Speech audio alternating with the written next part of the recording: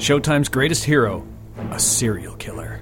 I'm Joe Fulgham. Hot dogs, ice cream, murder castles. Welcome to the Chicago World's Fair. I'm Kevin Leeson. Top 10 helpful tips for the perfect murder. I'm Torrin Atkinson. Tonight on Caustic Soda.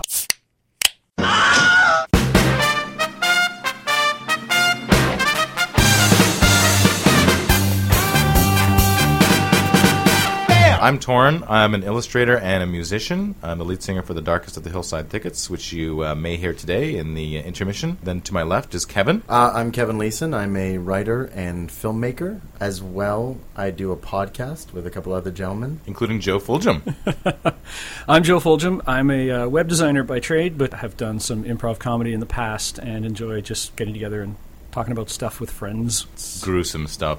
Today, as a very special guest, is Chris Stewart. Hi, guys. He's the head Ghostbuster honcho in the North America. I don't know that's how I want people to open, but I'm okay with it. Thanks. Well, Chris, how would you introduce yourself? Yeah, okay, I'm a number one Ghostbuster honcho. I also history major with a lifelong love of history, nonstop reading, and I design video games. You know, just to pay the bills. Yeah, the regular schmear. He's like the It's a other, good life. every Joe in the corner. Today we're talking about the perfect murder. Now, murder, mortis is of course Latin for death, and mori to die. Old Norse mord meant slaying. So that's the basic etymology of the word murder. The phobia for murder, thanatophobia, necrophobia are both fear of death. Thanatos is some sort of... He's a Marvel villain, yeah. Marvel Comics. Welcome Marvel to the podcast, nerd. I think there's a Greek titan in there somewhere named Thanatos or something as well, but I'm not 100% sure on that. Just Thanos. Thanos. That's what I'm thinking. Sorry, I'm a comic nerd, too. Yeah. While I was looking up phobias, I found some forums that were talking about fears and phobias, and there's this one person who wrote that they avoid being alone, that they lock their windows obsessively. A little quote here. I'm terrified to look out windows at night because I'm afraid that I'll see a face looking at me. And I'm afraid to look into mirrors because I'm afraid that someone will be standing behind me. I'm afraid to close my eyes in the shower because I'm afraid that when I open them, someone will be standing there. That's a terrible. That is a terrible phobia of everything. Do we have any updates on past episodes that we could impart upon our listeners at this stage of the game? I have one. Banks! Exclamation. Yeah. Logged on to the website and commented on our cannibalism episode, pointing out that Torrin quite incorrectly identified the participants in the movie Alive as a Brazilian soccer team when they were in fact a Uruguayan rugby team. I actually knew that, and so I can't believe I didn't call you on it during the podcast itself. That's a failure on your part. It is. If we question Torrin, he beats us. It's true. I was cowed. I was cowed by your research and thought you couldn't have dropped the ball that badly. Silence! Should we talk about the Yes Men, the Dow Chemical hoax? From our Poison episode? Yeah, this is actually from my brother Mike. Came back with this one, an update on the massive poisoning in India and how the Yes Men, who are famous hoaxsters.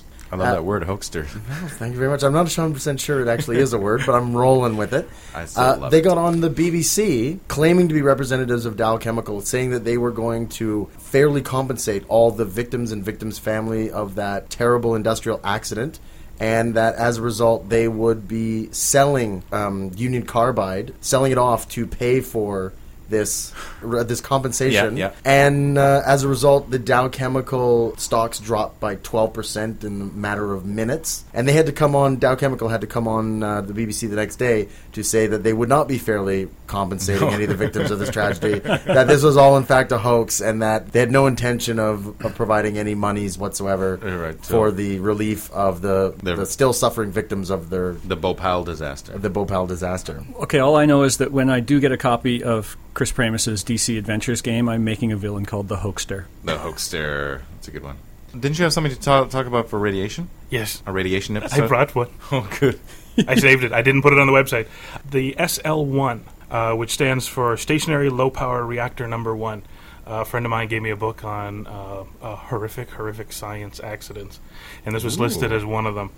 What happened is in 1961, in Idaho, the military is designing a number of small reactors designed for things like powering stations in the Arctic and stuff like that.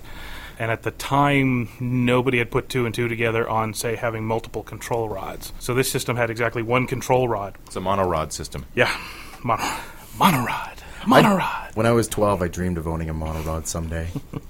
Basically, there's 3 guys on site in this test station with the power reactor, and they're supposed to take it out and do some sort of regular maintenance thing. And you're only supposed to lift the rod out 4 inches.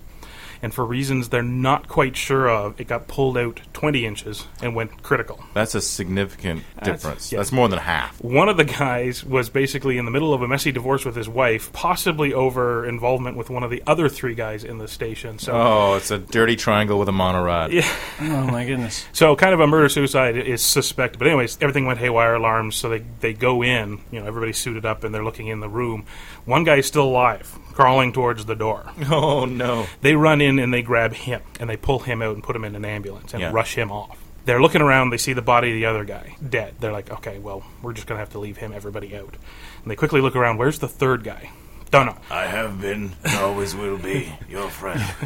It's complete madness. Madness to the point where the ambulance is rushing him. He dies en route. To which This is the first guy. The survivor. Yeah. The survivor. At which point, the ambulance driver's orders are, is put this suit on. Okay. Now drive this ambulance into the middle of nowhere, then get out and run.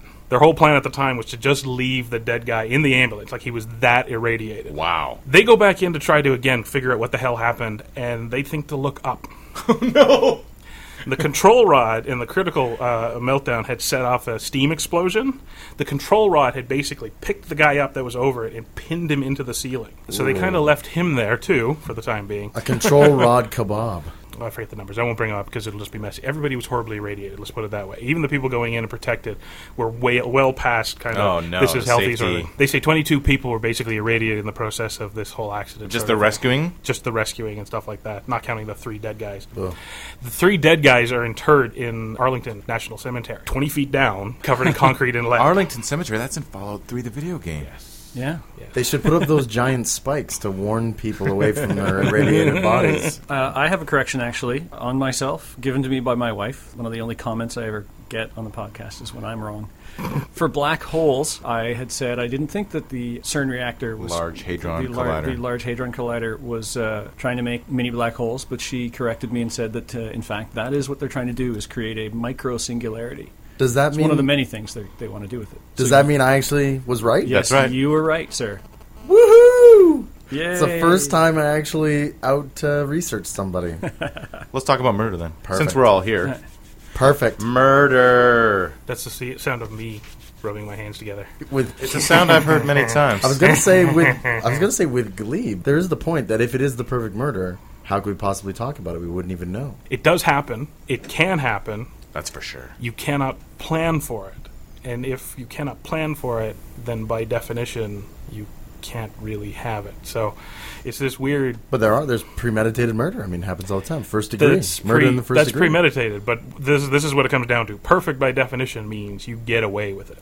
That is a very broad topic. This sounds like if a tree falls in the forest kind of conversation. If a murder is never discovered, did If it a actually murder is happen? perfect, Well, is there let's- anyone to hear it? let me start with this little factoid. So in 2004, there were just over 16,000 murders in the United States. Statistically, according to FBI, something like 35% of them or whatever were not solved. They were not closed Right. that year, which means basically in that year, 5,000 or so. 6,000 or so unsolved murders. And if you then tie in the fact that they say that murders are solved in the first 48 hours or whatever, Right. the long investigation actually tends to be rarer and rarer. Fruitless. Even conservative numbers means that's a lot of people getting murdered and nobody getting caught. So ergo, perfect murders do exist. The trick is these people probably weren't planning the perfect murder. Perfect murders all come down to various circumstances. And if they all line up, awesome. The thing is these circumstances are outside of your control most of the time.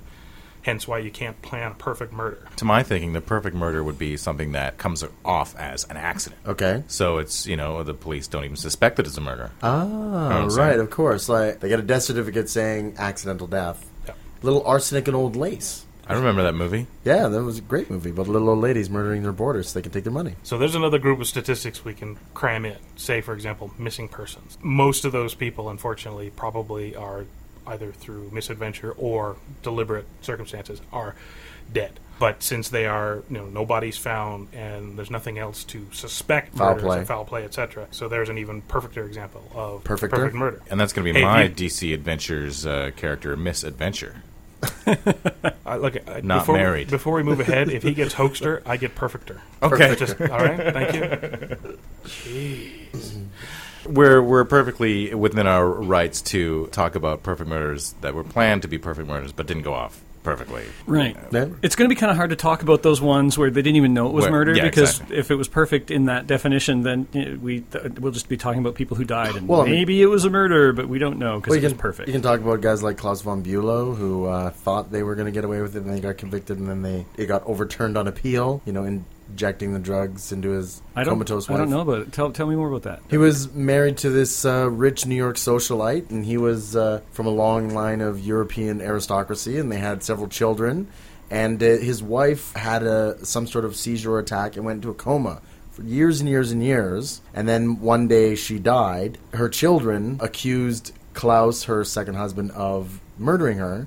Okay. By injecting some sort of drug into her that was impossible to detect and whatnot. The big controversy was that it was the children themselves that searched the premises and found this syringe which had this drug in there that would have performed this job, and turned it over to the police. But of course, they had a vested interest in Klaus going to jail for the rest of his life, because Right. then they would inherit all the money. And so he was initially convicted of murdering Sunny von Bülow, or maybe it was even attempted murder, because maybe she hadn't even died by that point, but she was in this long-term coma.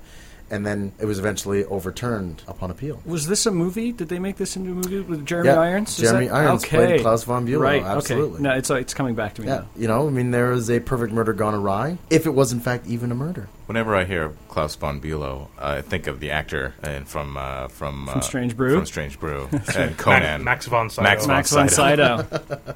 I could crush your head like a nut, But I won't. but I need you. 'Cause I need you. So I won't. I'll just jump back in here because Please do. When you start because digging, we are just when you start digging into murder, everybody's brains will start churning up stuff. Trust me. Getting away with perfect murder kind of relates to one simple fact, and that is your connection to your victim. Which is why so many serial killers get away with it for so long, right? With no connection. Exactly. So most crimes, when crimes happen, statistically, detectives will always tell you they start looking at family and friends first, because more often than not, it is somebody that knew the victim. So that's where you start. And of course, once you have a place to start and you start digging and you dig hard enough, stuff churns up.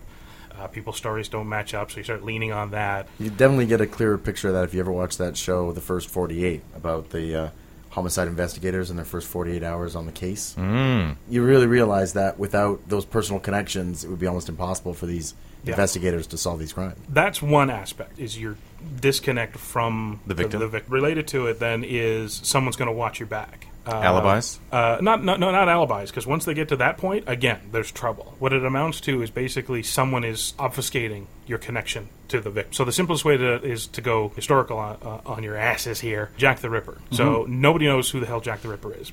Jack the Ripper got away with what are basically considered the most horrific crimes, well, to that date, and still they kind of resonate through time. Never figured out who he was, although there are fairly solid theories going on. One, and it is kind of discounted, is that he's just random crazy dude. And by definition, then, random crazy dude wandering around the streets of London, killing people, you'll never figure out who random crazy dude is. And there's actually one of his letters. He killed 2 women in one night, and one of them he copped to later in one of his letters. But apparently, they would not have figured it out just by looking at her, based on the fact that she didn't quite fit the MO of the rest. And he even said in his letter that it was kind of rushed, and he got kind of worried. So even he was concerned that, he's in the middle of London. If he keeps doing it long enough, somebody just by accident may stumble upon him, and then trouble. The other theories tend to relate to the surgical skill of the murders suggested. For example, that A doctor or a butcher. and there's, I think, a couple of names of a high society, a doctor of high society. He'll never get caught just because in London high society he's just not beyond reproach, but of course England at that time, there was certainly a certain class thing. You didn't go after somebody unless you knew for sure at that level. England at that time, it doesn't exist today. Plus there was probably a lot of the friends of friends who were in a position to just say, don't look over here, go look for the filthy crazy guy that killed these women, sort of thing. Right. And then there's also another theory that it might have been related to the royal family, which is just, of course, the ultimate version of Tabloid There's no murderer here. sensationalism. So those are kind of the two things. But basically, the minute you start looking at them, the minute they start to fall apart, and they're not specific to Jack the Ripper. These happen all the time. Yeah, there was the torso killer in Cleveland. Well, and not just a matter of serial killers, but those two things still operate throughout time. Mob hitmen, again, no real connection to their victims, but they already automatically have a tie to somebody who's going to shield them. But those guys will obviously only shield them up to the point where they're at risk. So hitmen do get caught quite often. Has anybody heard about this hitman who I saw an interview with him about 2 or 3 years ago on A&E? They did like a 2-hour profile on him. A hitman for the mob in New Jersey, I believe. When he got recruited, he had been a serial killer. Like he had done 3 killings just for fun, right. And then he got recruited by the mob to become a mob hitman. And yeah, he thinks that he's killed somewhere in the range of hundreds of people. He owned an auto body shop, so he had a lot of industrial material, and he used to like to dump bodies in oil drums and then abandon them somewhere or bury them. You know, it becomes one of those situations where you got these killers who are kind of trying to get caught, because he left the oil drum at the local gas station with his dead body in it, and he would go to the diner at the gas station every day to have lunch, and he'd like look at the barrel with the body in it, knowing there was a body, and he kind of got a thrill out of that. Right. One day he showed up and the barrel was gone, and there was never any news about this body or whatever, so he doesn't know what happened to it, and this guy just disappeared and no one ever heard from him again. And but this guy was a really interesting guy. His nickname was the Iceman, because he was a cold and calculating killer. Oh. He was really good in Top Gun, too. He's as cold as ice. He claims that he used to like to give people cyanide. He would go to where somebody was having dinner and slip some stuff into their meal before it came out of the kitchen. He found out one of his victims was gay, so he followed him to a gay bar and injected him with cyanide on the dance floor. Like, bumped up against him and jabbed him. Peculiar. Yeah, this guy was quite an interesting character. But yeah, he had committed multiple murders before he became a mob hitman, and so was particularly suited to the occupation. He had a good resume. Yeah. Yeah, he strangled a guy in an alley behind a nightclub one time because the guy sassed him in line. That's why you should never budge. That's your anti-budging tip there, kids. You hit on the next step, which is if you move away from hitmen to, say, serial killers, guys who are lone operators. You know, once computer databases hit and stuff like that, it became a lot easier to spot trends, to go, holy crap, there's some guy wandering the states. And they're still working out studies that, because nobody was really paying attention to serial killers way back when, but there's some suspicions that as the highway system in the United States improved, that just made things even messier, because that's when guys started wandering. It was easier to wander the length and breadth of the United States or wherever to start killing. So the thing is with those guys, though, although they are perfectly detached and they've so if they're careful, they minimize the risk of somebody spotting them or whatever. If they have a system, they've minimized their risk. The trouble is they're technically crazy. And technically crazy people are then going to start screwing up. Like you said, some guys just want to get caught. Right. Jack the Ripper liked to boast about what he was up to and all that. Oh, the BTK guy used to send photos of himself with his victims, right? BTK? Bind, torture, kill. Oh. Because that was his method. Didn't know about he would that tie acronym. them up and torture them and then kill them. And then he would disguise himself with a mask and whatnot and take pictures of himself with his victims and then mail those pictures to the police. It's kind of like the Riddler, but different. See, if it happened 10 years later, he would have swirled his face in Photoshop, and they would have caught him like that. But no, he had to use a mask. That's right. Yeah, he actually got caught because he was corresponding with the police. He asked the police officer that he was corresponding with whether or not a computer disk could be traced in any way, shape, or form, to which the police replied, no, of course not. So then he loaded a bunch of digital files and letters and all this content about his crimes onto the computer at his local church. And is that a 3 1/4 floppy? It was a 3 1/4 floppy, and he mailed it to the police, and the police computer forensic department figured out which computer this was used on in about 18 seconds flat. Right. And they went down there and sort of took their profile with them and figured out who was a perfect match. All right, churchies. And they trailed him for about a couple of days and went, you know what, we're not going to risk this any longer. We're just going to scoop him up. Yeah, let's watch him till he kills again, just to be really sure. Yeah. Have there been any Safe. sensational serial killers caught in Vancouver? I'm not... Well, the Green River Killer, of course, in Washington State, turned out to be Close. Gary Ridgway. And that was, and then, of course, there's the pig farmer. Yeah. Oh, that's right. Yeah, he's pretty sensational. Has He's there been world any famous. the guy who killed All those dozens prostitutes. and dozens of prostitutes and then fed them to his pigs. Then there's Just like in Snatch. Also Clifford Olson. Clifford Olson, the child killer. I want Right. to talk more about the pig killer. How did he get caught? Because that would tie back into this whole thing about crazy dudes are eventually going to get... It was a That would tip be- from a ex-girlfriend / former prostitute who said that he had some sexual proclivities that were, let's say, on the sadomasochistic side, and he used to brag about if she ever left him and whatnot that she would end up getting eaten by his pigs like all those other girls that had been eaten by his I pigs.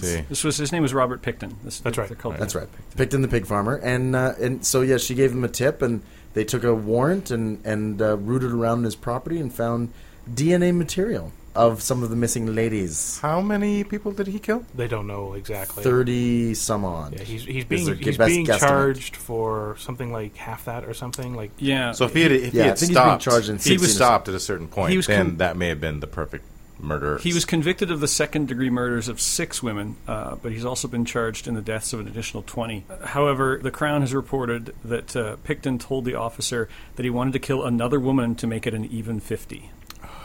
So he claims 49. If he hadn't have bragged to this prostitute that he was dating, Then we may never know. then we may never have known. The pig farm may have gotten away with it. A little bit of background about that. Apparently, there's a big word on the street about some kind of serial killer killing Vancouver prostitutes, and there was not a lot of push behind the police to bother looking into it. They just thought that they were overdoses or women who'd run right. away or something like that. They For, didn't. for years and years, that was sort of topic in the news about these women in the downtown east side disappearing. And nobody in the police believed that it was some kind of serial killer. And then, of course, they're proven wrong when they Yeah. start. Well, it's a pretty digging high up risk- the farm. Pretty Yeah. high-risk group, drug-addicted prostitutes, kind of fall off the grid pretty regularly, I would imagine. I would guess so. There have been, I know, pushes here in Vancouver to try to bring the sex trade under the auspices of the government. So the fact that all these women died is not enough incentive for them to make sure that they're, not Yeah. getting addicted to drugs and that they're not, Well, have diseases. apparently apparently we're kind of lax here on prostitution. I don't know personally, but I understand that there are a lot of massage houses, I'm using air quotes, in Vancouver that are basically where they have prostitution. Brothels is the word.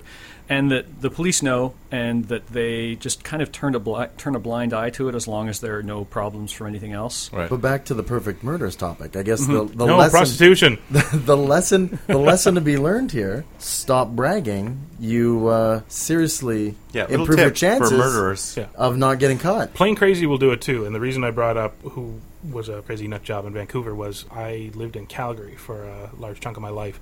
And that's where they caught Charles Ng. Him and another guy in California. The guy had a cottage, and between the two of them, killed like a couple of dozen women. Or went to the Bay, which the press, the United States press, likes to refer to as a hardware store. What did they know? And tried to steal a hammer.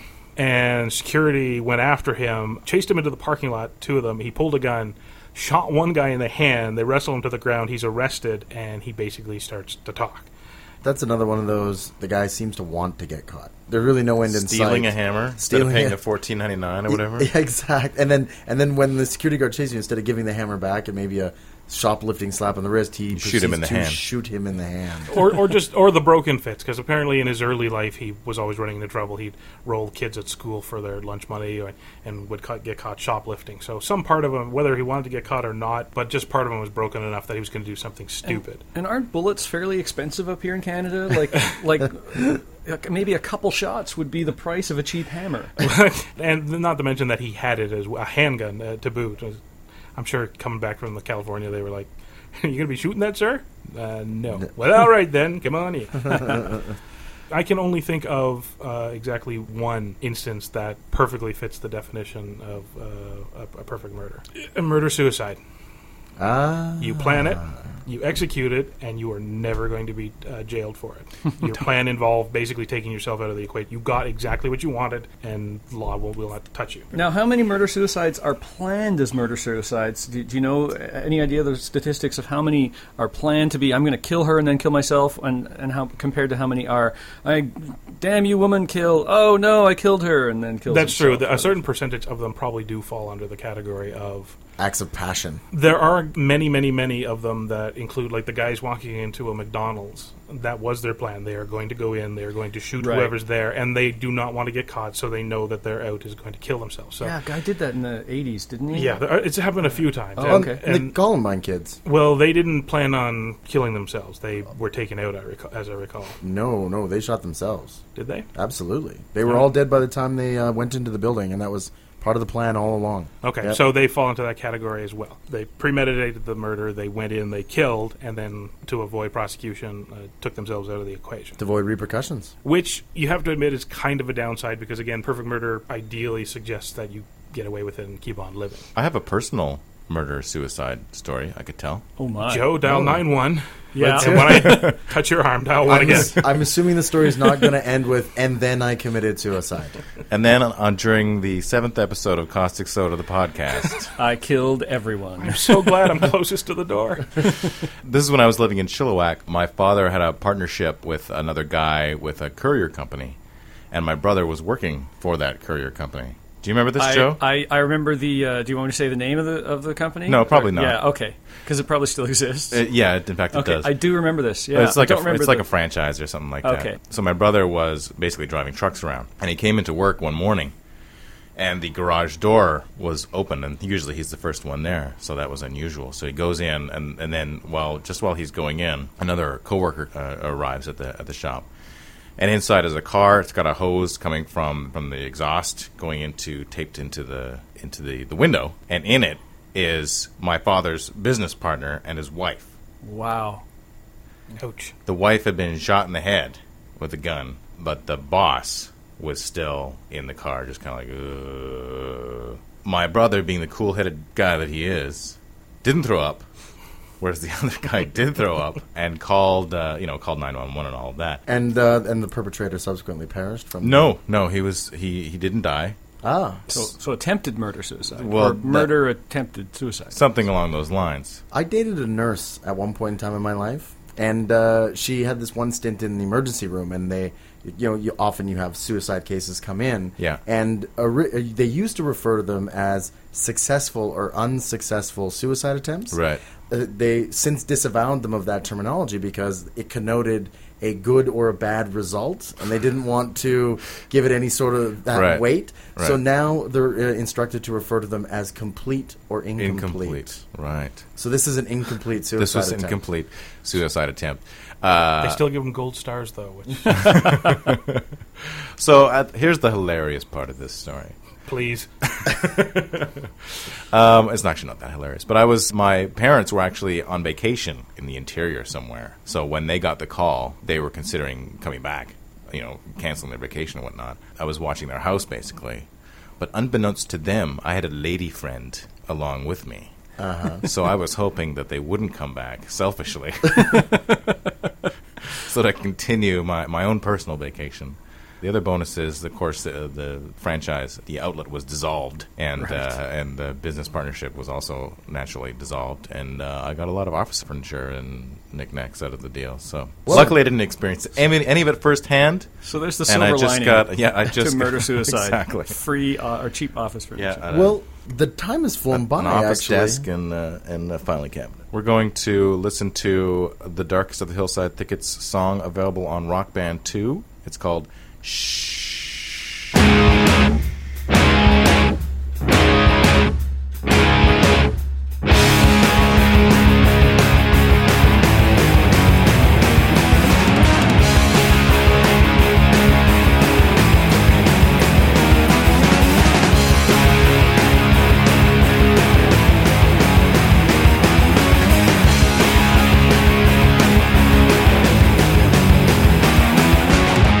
I understand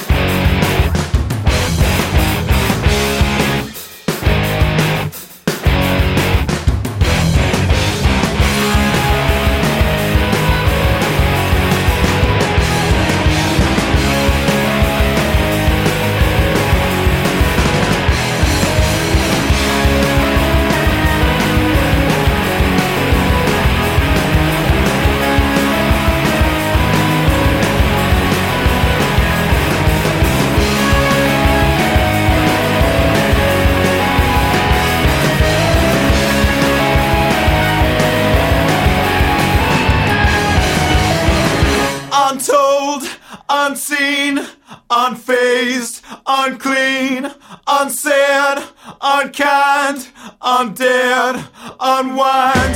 No fuse, no crime, no plans, no time, no push, no shove, no God above, no black, no white, no source of light, no second chance, no end inside, no flesh, no bone, no blood, no mess, no hate, no love, no sweet romance, nothing to see, no links, no ties, no time for that, no love, goodbyes, no lies, no thanks, no secrets, no problem, no way.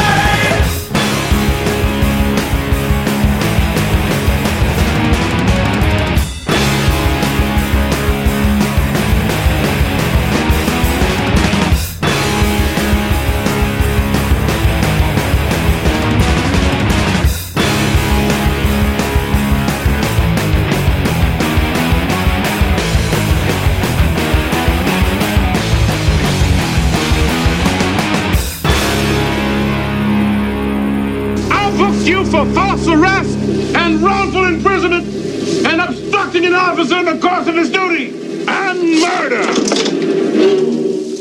What do you mean, murder? The Perfect Murder, our topic of conversation today. The perfect podcast. Our guest, Chris Stewart, I think has some murder myths he wants to debunk. There are three legal myths that I've brought up that relate to the idea of a perfect murder that people kind of latch onto but are in fact absolutely wrong. Let's see here. What was the year? 1924. So there was an attorney, George Remus, who did a lot of work for bootleggers, ended up going to jail, at which point the FBI or G-Man or whatever that helped take him down convinced the wife to leave him. So he gets out of jail, finds wife is gone. Tracks her down, shoots her. He's caught. They take him to court. Remember, crime of passion and, husband out of jail. Okay. They pretty much caught him pretty easy. It goes to court, and it was one of the first times that they argued he can't be held accountable. He's nuts.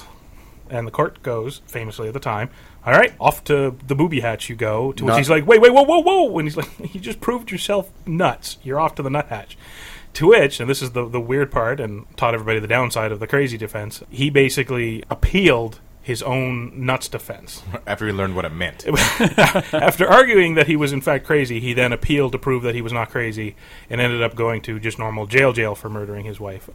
It got the nickname the Twinkie defense. Well, the Twinkie defense was used in the Harvey Milk one. The Harvey Milk one. He never argued it. It was kind of a media thing that they argued that because he was hopped up on sugar, that's kind of why he went. His blood sugar was off the charts or something. And they called it the Twinkie defense, although they never argued that. Because he ate too many Twinkies. But they did argue that it was some sort of extenuating circumstances, that he was just kind of off his game. And so it'll never happen again. This is the kissing cousin to the crazy thing, in that you're trying to, and there's been a number of them over the years, like the fugue state is a good one.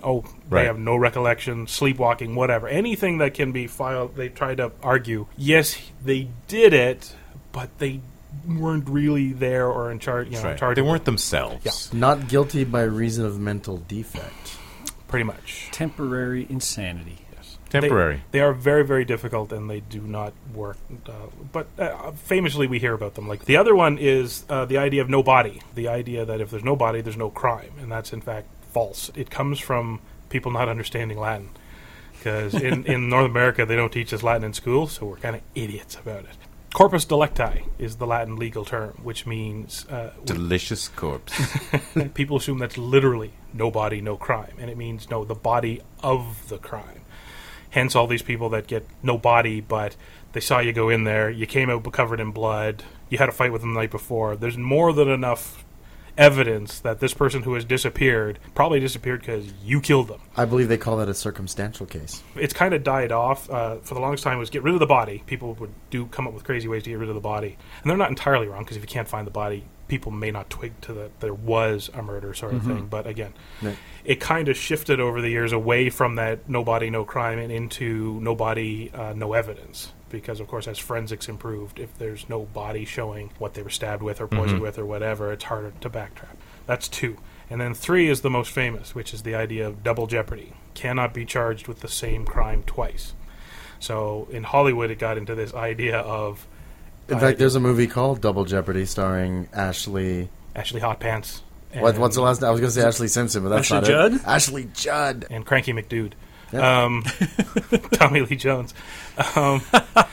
These movies and the books and all that kind of deal, they deal with this idea that somebody is wrongfully accused for a murder, gets out for whatever reason, then actually commits the murder, and then can't go to jail for it. Well, that's patently false.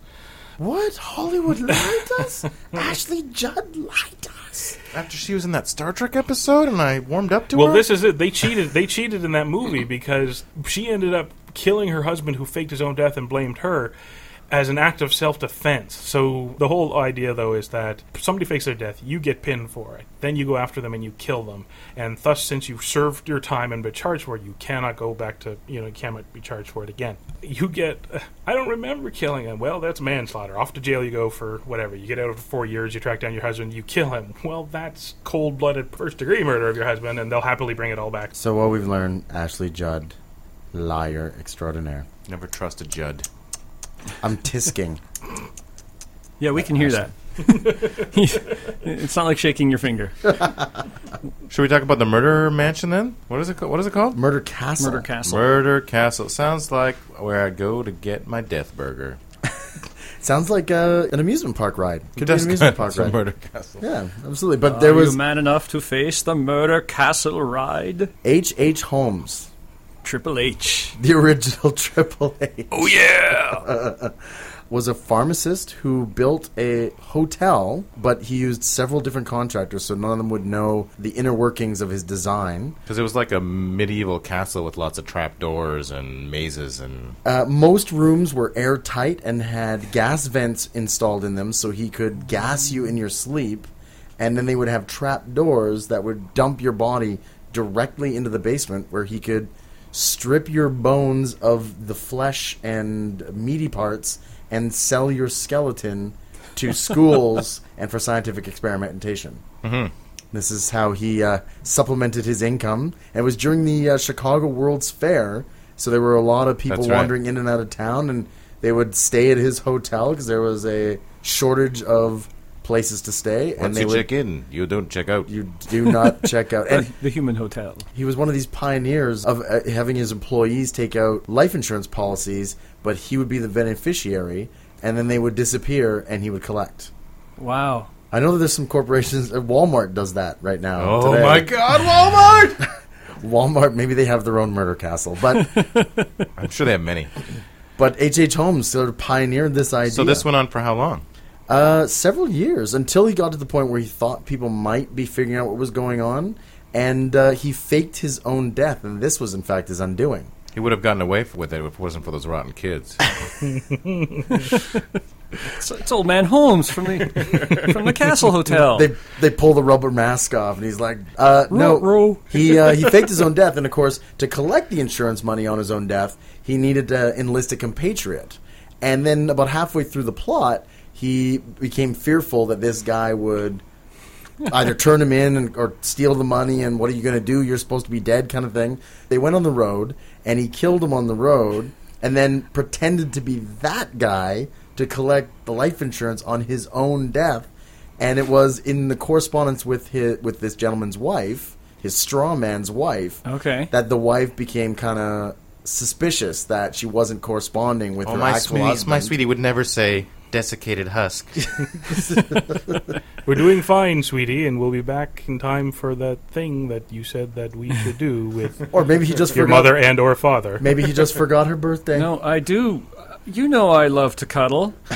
You're not my husband. So basically, the Chicago World's Fair brought so many new innovations to the world to the point of absurdity.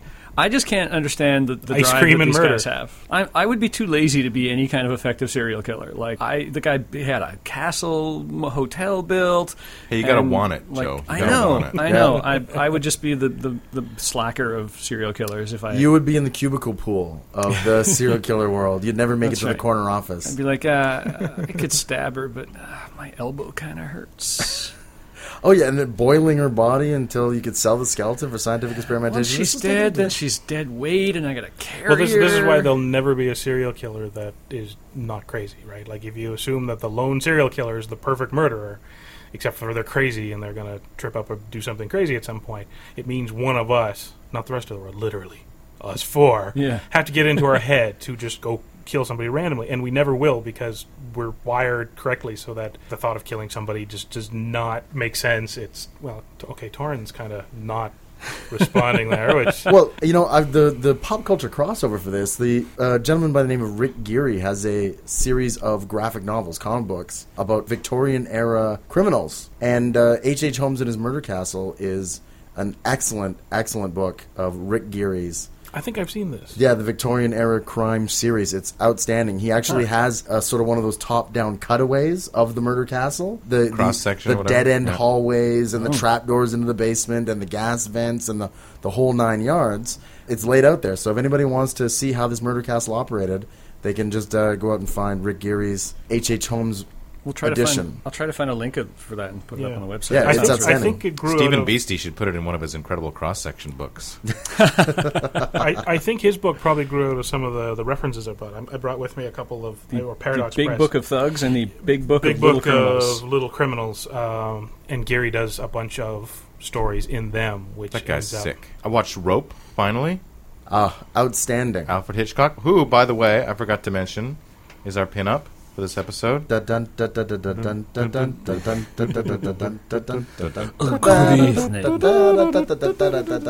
Yeah, so what can we say about that movie? There's two young gentlemen who, for kicks, decide to kill one of their friends, and then as the Like you do. as the pièce de résistance, they Have a dinner party. they have a dinner party over his corpse on a. And this isn't actually a spoiler. All this happens in the first minute and a half Yeah, of the movie. absolutely. That's how the movie opens up. So they invite a bunch of people over to have dinner, and how come Johnny isn't here? I can't remember. And they've left clues around the room because they think that they are too smart for anybody to figure out what they've just done. But then Jimmy Stewart, he's the old professor. Puts it all together, perhaps? Sounds like the dark version of Weekend at Bernie's. And that movie is shot in how many shots? It's shot in continuous shots. A so series of continuous shots. I mean, they had to cut to replace the Well, I was watching roll it, of film. but also I noticed that they always changed like the lighting in the coming up from the window and the cityscape and everything. Yeah, very stagey. Yeah, but it wasn't like they were trying to hide when they would cut, because they would always like zoom into somebody's back or something like that. Yeah. It would go black for a second. But So the only reason they made any cuts at all was because they had to replace the film. they had to replace the film canister on top of the camera. But it's done, I think, in somewhere in the ballpark of a half a dozen continuous shots. So it's a technical feat as well as a masterful writing. Good movie, yeah. Yeah, great movie. Great movie. And that reminds me of the real life killing Thrill Killers. Leopold and Loeb, Nathan Leopold and Richard Loeb from 1924. A couple of guys who wanted to do a murder because they were bored. Yeah, and just to some see if they could get privileged out of it. Harvard students who were the sons of like Jewish industrialists, and they decided to pick somebody at random from Harvard on a certain day. They planned it out meticulously, but they didn't plan out who they were going to get. Yeah. While they were on the campus, they're like, "Oh no, not that person because of this and not that person." And then along comes Bobby Franks, 14-year-old. They lure him into their rented car, stab him in the head with a chisel, and shove a cloth down his throat so he suffocates as well. Then they dump him in a culvert. Yeah. They say they've kidnapped him. They kill him right away. Right. But they only say that he's been kidnapped. So they call his dad and then tell him to bring a bunch of money to a drugstore. The dad forgets the address of the drugstore, never shows up. So that's one thing that goes wrong in a perfect murder. Well, I mean, I don't think this has the hallmarks of a perfect murder from the get-go. No, but that's kind of what their idea was. Yeah, we'll, I mean, we'll do this perfect murder. If they had never maybe made ransom demands and Yeah. not killed him inside a rented car and all the rest of this stuff, he probably would have been. The police didn't have any idea until they were just kind of like interviewing, and they got these two guys in separate rooms and asked them where they were and what they were doing, and the stories didn't match up, and so then they continued the investigation. And I think one of the things that was notable from a press perspective, I know it was heavily covered. yeah, it was huge in the, was in the huge press. in the day. And actually, they went to Because they both freely admitted that there was no real motive for the crime. They were Right. just right. thrill killers. They Exactly. were just deciding to do it on a whim. And how do you do that? Hey, Torrin, So, like, next week, I was thinking, you know, we should kill somebody. Well, that was one of the things, was the one that survived through his sentence definitely said that it was the other guy who was the mastermind. Yeah. And, you know, it's kind of convincing what he writes about him and how he thought and all that kind of stuff like that. They're both very well educated, so, you know, he could be a very good liar or whatever. But there does seem to be, you know, it's definitely, they didn't come to this conclusion, like, totally like-minded. Right, but, like, people. so your buddy brings it up, and you go, okay. Like, Yeah. Sure. yeah. Hey, Yeah, you know, that would be fun. You know, I'm kind of bored of being rich and having sex with hot girls while attending Harvard. I don't have anything else going on Sunday afternoon. Yeah, let's go. I'm not really excited about the football game. And how do you even bring it up? You know what They you were do? close. They were close friends. Okay.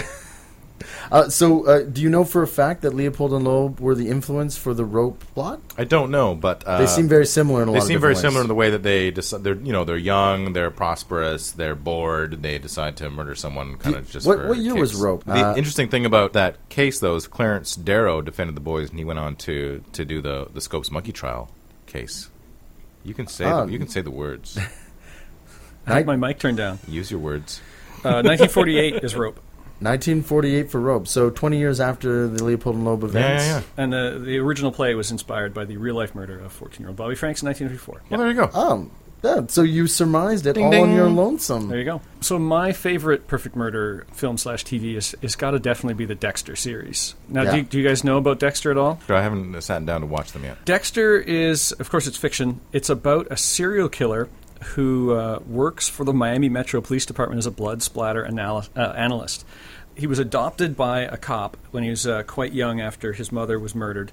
And his father recognized in him his sociopathic tendencies and knew, I guess, from the experience of dealing with criminals like this, that it wasn't something that he could stop, only redirect. So his father gave him a code to only kill other serial killers Oh, so the whole who he could determine were definitely guilty. So this is kind of a takeoff on the whole fact that serial killers have a tendency to have a pattern. Right. And so the established pattern for Dexter, he would kill other serial killers. Right, yeah. Growing up, he would start to murder animals and stuff like that, and would get a little bit more ritualistic about it. And his father found out, and so he redirected him towards doing it for the good of society. And that's really cool because you think he's kind of a hero. That's but definitely anti-hero. But at the same the time, Punisher. when he catches them, he straps them down to a table, all covered in plastic wrap, so that it's just like lots and lots of plastic wrap, naked, in a room covered in bags. Because he's a forensic analyst, he knows how to cover everything up Right. perfectly. Right. He has it all prepared ahead of time. He only grabs them when he knows he can do it, and then he cuts their cheek and puts the blood on a slide, and that's his little collection. So he's got a little collection of all these little blood slides from every single person he's killed. Then he cuts them all up, puts them in plastic bags, takes them on his boat, and drops them off the shore of Miami with rocks in the bags. It's brilliant. I mean, the premise alone is absolute genius. And Michael C. Hall is an amazing actor. He played he was in 6 Feet Under as he was the gay brother. And it's based on a series of novels. From what I hear, the hullabaloo on the internet, the series has ended up being much, much better than the novels. The novels... a rare occurrence. Yeah, the novels apparently fell into some kind of weird dark passenger, demonic possession kind of craziness. Right, supernatural thing. A little more supernatural. This is much more grounded in reality and psychoses and character building and cathartic killing of utter bastards. Like, he shows the people he's killing photos of their victims and berates them for the evil they did while he does evil to them. It's really cool. Highly recommended. You know, I read an article once when CSI really first hit the scene, and there was kind of a concern amongst law enforcement who were concerned that CSI was going to kind of give away a lot of the forensic Right. secrets, and that people were give going to figure out, give criminals criminals an upper more hand. information on how to. And I actually just read something very short while ago, again, where they were sort of revisiting this issue now that it's so pervasive. Yeah. It turns out the exact opposite is turning to be true because there's so many Hollywoodisms, there's so many misconceptions in the CSI shows themselves Right. that it's giving some criminals a false sense of security about how hard it is to track them down. And so criminals are getting sloppier. some of the police departments have found that they'll catch somebody and their reaction once they're faced with the body of evidence. on CSI. That's not how it worked. Hey, dude, they did the same thing on CSI. And the guy got away with it. What the hell? I've also heard that there's an effect on jurors, though, making it harder to convict people because they're demanding the more perfect evidence that they see on CSI. Right. So easier to catch the criminals, harder to convict. How ironic. Yeah. I would recommend, since I brought him up, that people track down not the movie, but the book From Hell, which is Alan Moore, Right. which is always worth reading. Eddie Campbell, I think, was the artist. But the thing about Alan Moore, what he manages to basically string everything to do with Jack the Ripper together into this one big, long story. And you can get it all combined. That's a good one. And then I also recommend tracking down the DVD for Murder by Death. It's about an eccentric millionaire inviting parodies of all the Hollywood and mystery sleuths. Right. And then challenging them to solve a murder. Is it a comedy? It's very much a comedy. If you want to see Alec Guinness... and I do. Yeah, he's in it as the butler. Peter Falk as Sham Diamond.